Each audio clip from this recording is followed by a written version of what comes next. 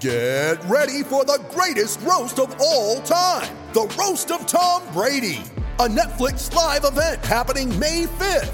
Hosted by Kevin Hart, the 7-time world champion gets his cleats held to the fire by famous friends and frenemies on an unforgettable night where everything is fair game. Tune in on May 5th at 5 p.m. Pacific time for the Roast of Tom Brady, live only on Netflix. You ready? Showtime. On May 3rd, summer starts with The Fall Guy. Let's do it later. Let's drink a spicy margarita. Make some bad decisions. Yes!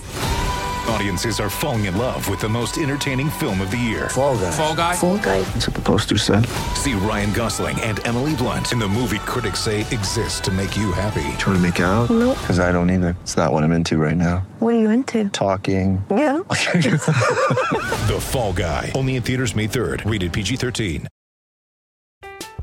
I'm Alex Rodriguez. And I'm Jason Kelly. From Bloomberg, this is The Deal. Each week, you'll hear us in conversation with business icons. This show will explore deal-making across sports, media, and entertainment. That is a harsh lesson in business. Sports is not as simple as bringing a bunch of big names together. I didn't want to do another stomp you out speech. It opened up so many more doors. The show is called The Deal. Listen to The Deal. Listen to The Deal on Spotify.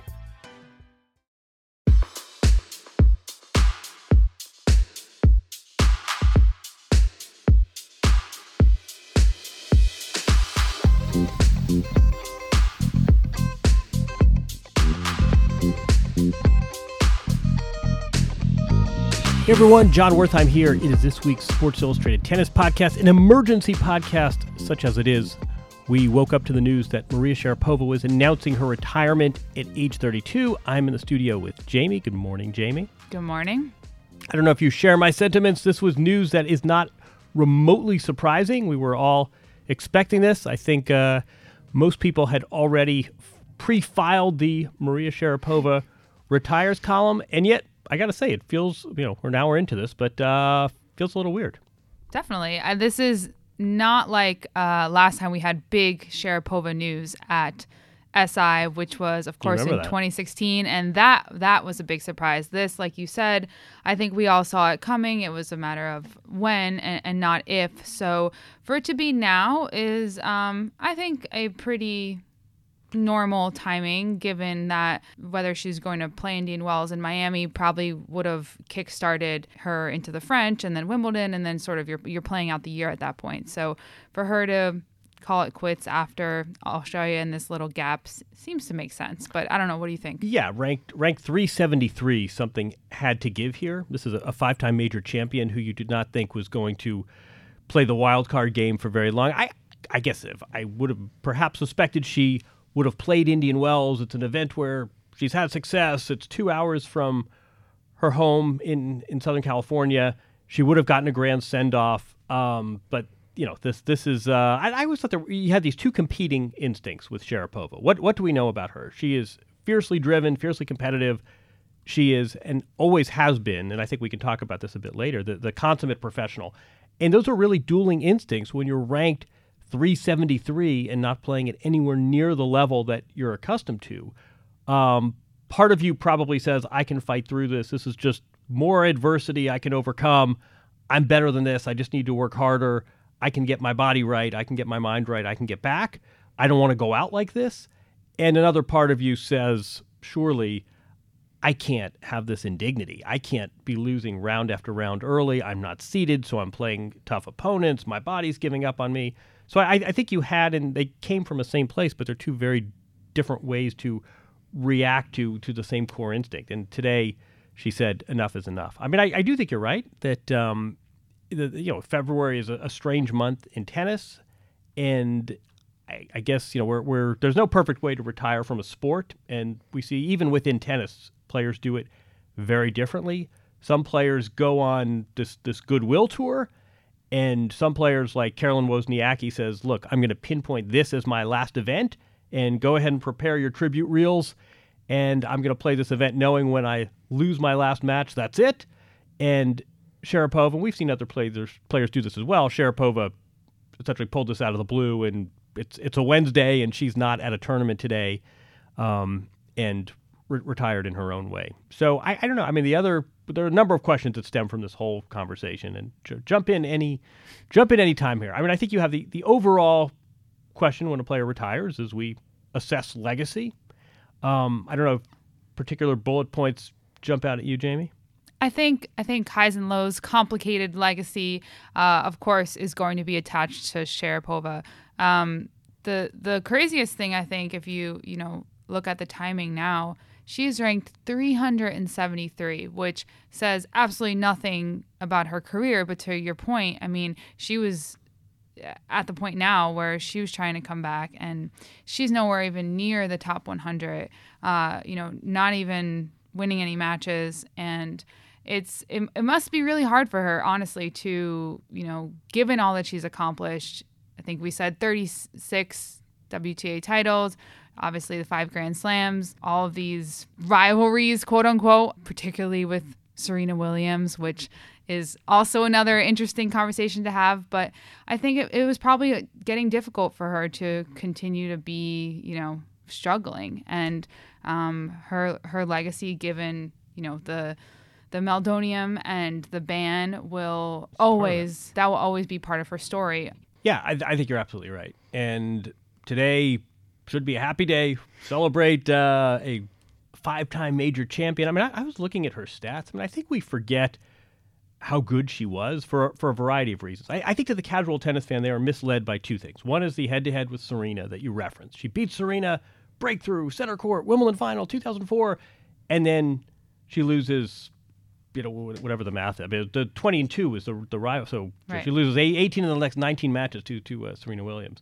And I think that to the casual fan, that we say rivalry, and then we sort of have to amend that to say it was a lopsided rivalry, which might be an oxymoron. Right. The other thing about Sharapova that I wrote about this, that I think is a great sort of misleading bit about her, is she had this regal disposition and she endorsed product after product, and it was very upscale, and it's Evian and Cole Haan. And I remember I once remember walking in New York and seeing her on 3 different billboards for 3 different upscale products.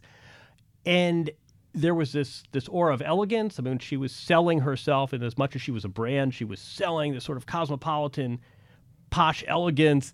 And yet the tennis was, I always called her sort of tennis's gym rat. I mean, it was not elegant tennis by any stretch, and she would admit to that. Right. And she was, in her own way, in her own 6'1" way, she was a grinder. Mm-hmm. And she was not what you call an athlete. She wasn't a graceful mover. She did not play graceful, elegant tennis.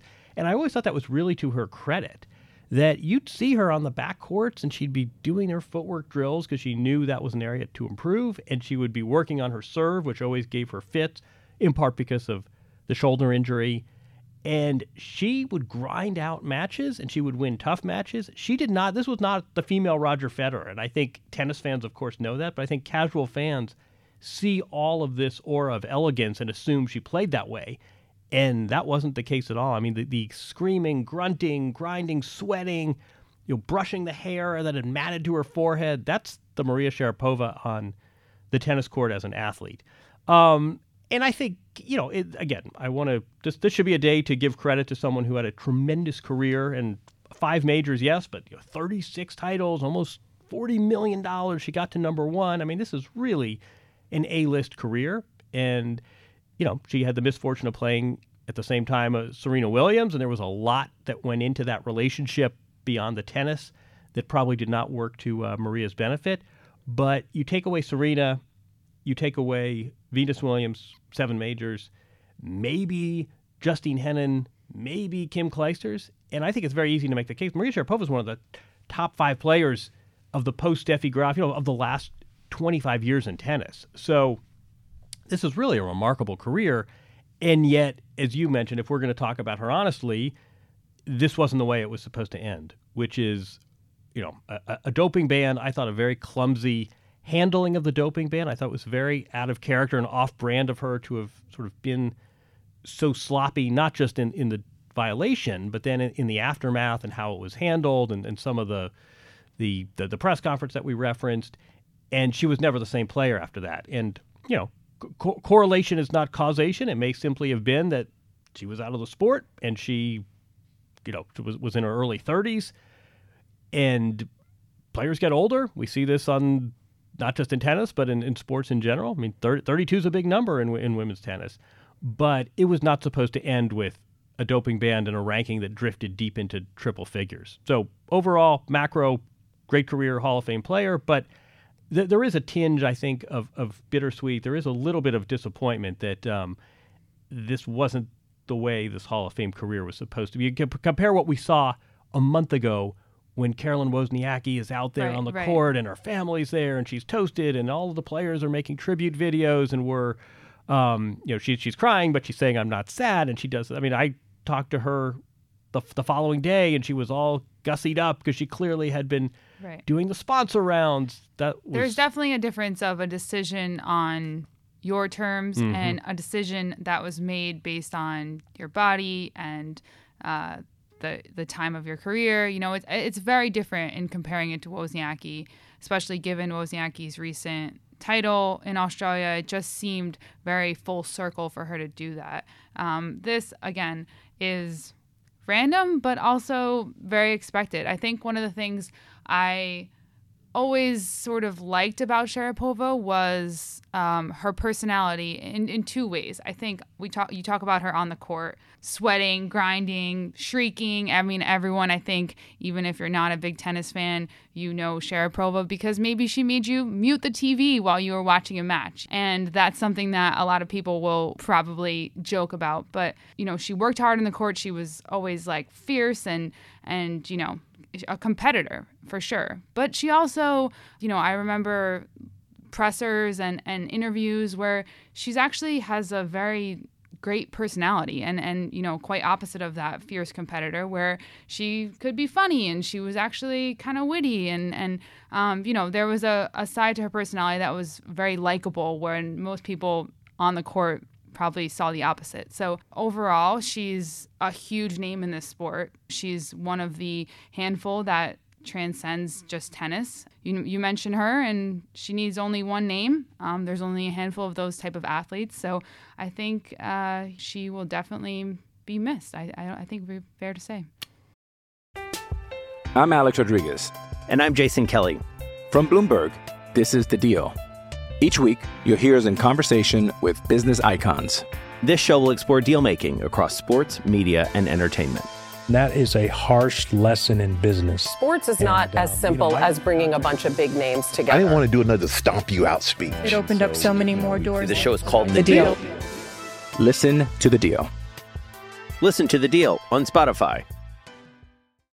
With threats to our nation waiting around every corner, adaptability is more important than ever. When conditions change without notice, quick strategic thinking is crucial. And with obstacles consistently impending, determination is essential in overcoming them. It's this willingness, decisiveness, and resilience that sets Marines apart. With our fighting spirit, we don't just fight battles, we win them. Marines are the constant our nation counts on to fight the unknown. And through adaptable problem solving, we do just that. Learn more at Marines.com.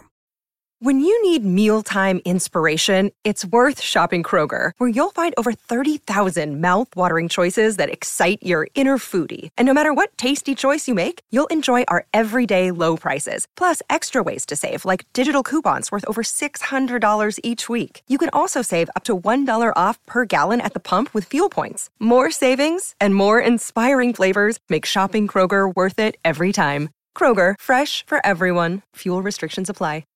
Oh, absolutely. And I think what happens next will be interesting. I mean, I always felt like, and I don't think it was dishonesty. I think it was shrewd and clever, but there was a real gap, I thought, between reality and perception with Maria. And part of it was just this grinder mentality, this real professionalism that she took to the job. And then she was marketed as this sort of elegant queen. I always found her to be sort of introverted. I think you're right. There was a real wit to her. She's very smart. And she had these various business interests, but she was not someone that was There's a mystery. Jumping around the world. And I mean, I think Courtney tells a story of sort of, they talked about what board games they were going to buy because Maria Sharapova likes to go home and play board games. And she was not someone who you thought was going to the clubs till 2 a.m. And she wasn't someone that was going to every Warren Buffett summit.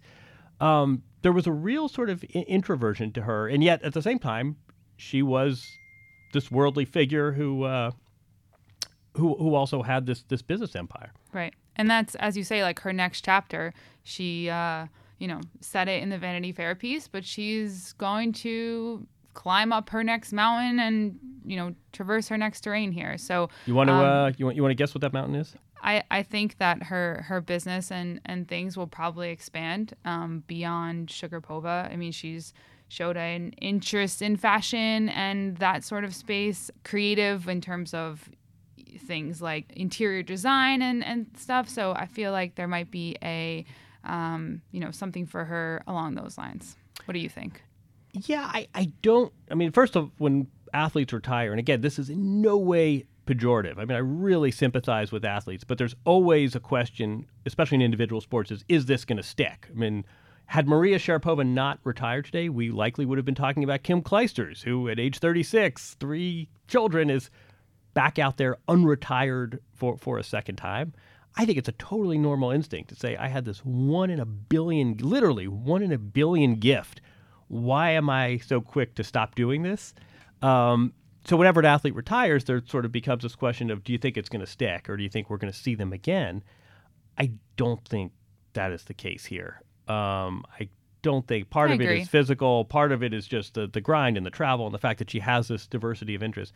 I don't think a year from now Maria Sharapova is going to quietly enter a 250 event on a wild card and dip her toe back in the WTA waters.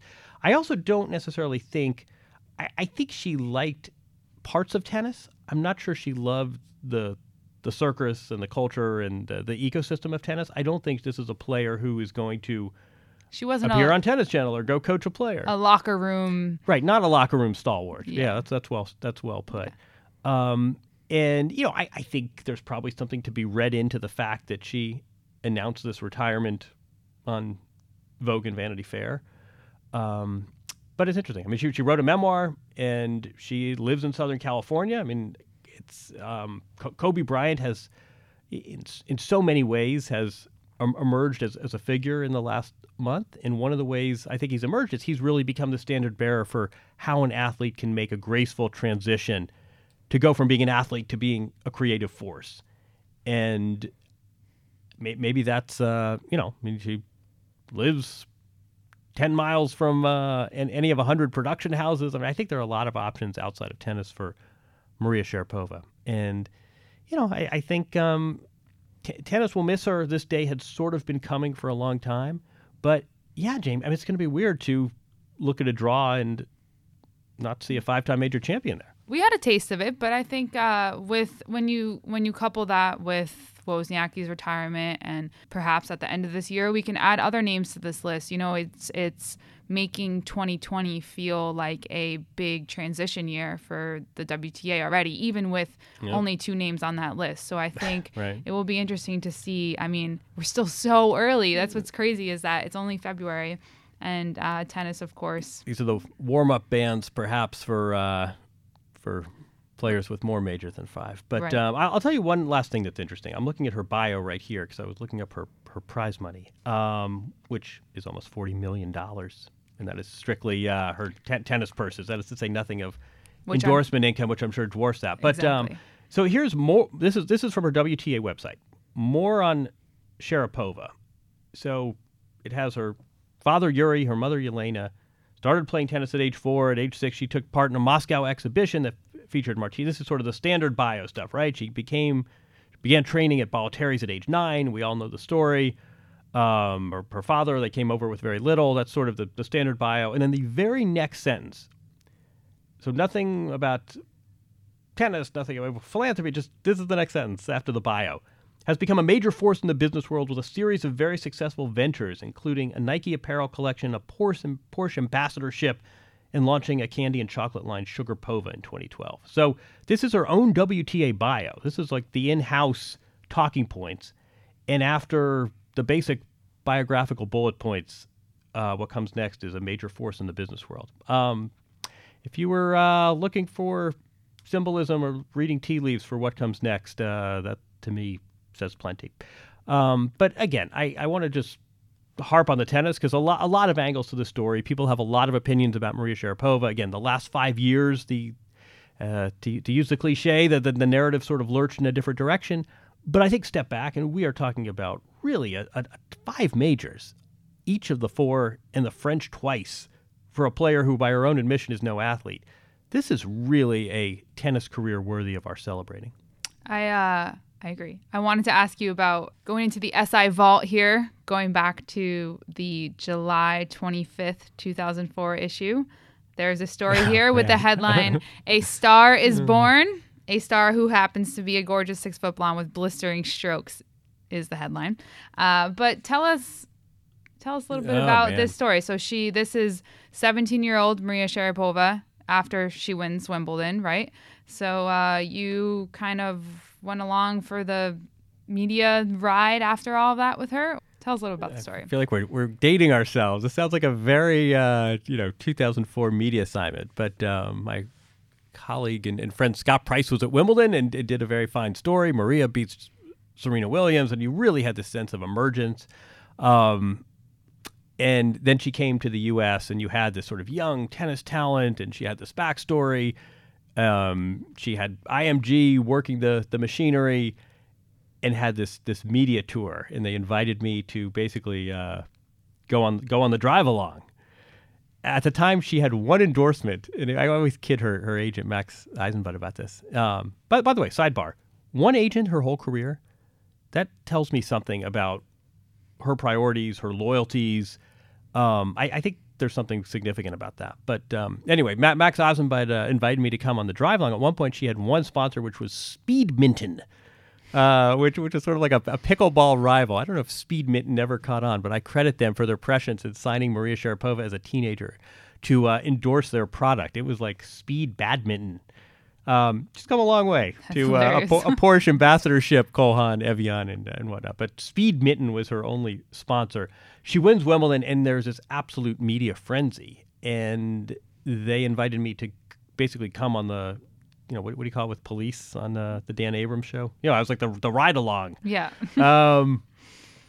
And I went, backstage at the Craig Kilborn show. I remember Max Eisenbud saying, Craig Kilborn show's perfect because I think this is in the story. It's perfect because you get practice in live TV, but it's only Craig Kilborn.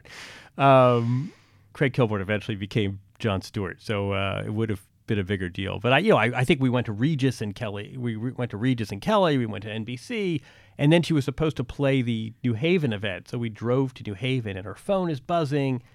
And again, this is a few days after this great breakthrough. She's won Wimbledon, dream come true, beat Serena Williams, and it was just absolute chaos and craziness. But there was also a sense, even at age 17, that she knew she needed to capitalize. And you win a tournament like that and you have a moment like that, and you don't go back to Florida and sit on the beach. You need to suck it up and take 72 hours, take a week, and come to Manhattan and do the circuit. So I followed her along for that. She was absolutely exhausted by the end. I mean, she was absolutely going on fumes, which was more than understandable.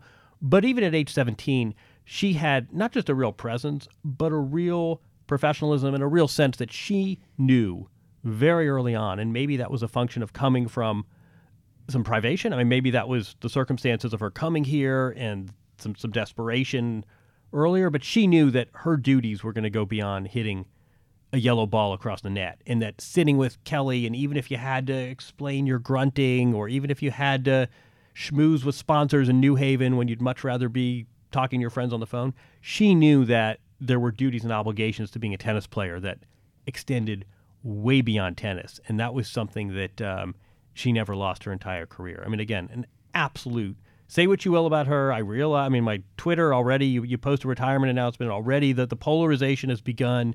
Right. But you cannot deny that this was a consummate professional athlete. Agreed. Very, very poised, especially in all of those media. Reading through the article as you're talking through it, but I mean, there was, like you said, Regis and Kelly, the Today Show. Yeah, 17 years old too. Yeah, and right after everything, I mean, we talk about it with even Sophia Kenin, like going through this whole, it's a life-changing moment. And, this was in 2004. So this is before a lot of the things that we have and athletes have to deal with today. So, it's we'll link the story. All right. Good on Maria Sharapova, though. This is a day to celebrate a Hall of Fame career. We will see her in Newport. And, it'll be, again, Indian Wells starts in about 2 weeks, Jamie. And it will be a little weird. I'll admit it. She's been part of the firmament for almost 20. Can that be right? More than 15 years. Wow. Yeah, almost 20 years. Maria Sharapova has been part of tennis. And do you think that she will be one of the former players who show up and, sit in the box at French Open or come and hang out at Wimbledon and watch a few matches? Or you think she's going to take a time, at least for this year, to watch from the comfort of her home? That is a great question, because there is a real continuum there. There's some players it's like they're never left and you see them all the time. And other times, Steffi Graf is a prominent example. You don't see Monica Seles out there. Other players you seldom see. I think Maria will do what's expedient and what's necessary. And if there's some WTA reunion, she'll be a good sport and she'll be there. And I think if she's being honored, and would you give out the trophy in 2024 on the 20th anniversary of your winning Wimbledon? Would you present the trophy? I suspect she'll say yes, but I don't think she's going to show up and hang out in the players' lounge for the hell of it. That's fair. Looking forward to seeing what's next. I know we talk about this all the time, but retirement, especially with an athlete with as long of a career as Maria Sharapova, suddenly just cutting it off and stopping has to be one of the hardest things. So it will be really interesting to see how she handles it and what happens next. Absolutely. All right, that we were going to have a whole discussion this week, and Roger Federer's knee injury, and Clijsters was back, and Nick Kyrgios hates clay court tournaments, and the Bryans won their 119th We did. We had title. A big list. We will do that next week. But I'm glad we were able to do this on short notice. Maria Sharapova off to Newport. We congratulate her on a Hall of Fame career, and we'll do this again next week. Sounds good. Thanks, Jamie. All right. Thanks, everyone, for listening. This was an emergency Maria Sharapova Retires podcast. This is the Sports Illustrated Tennis Podcast. We will be back next week. Keep your suggestions coming. Continue to rate the show. Recommend more guests. Subscribe, iTunes, Stitcher, wherever podcasts are sold. Thanks for listening, and we'll do it in 7 days.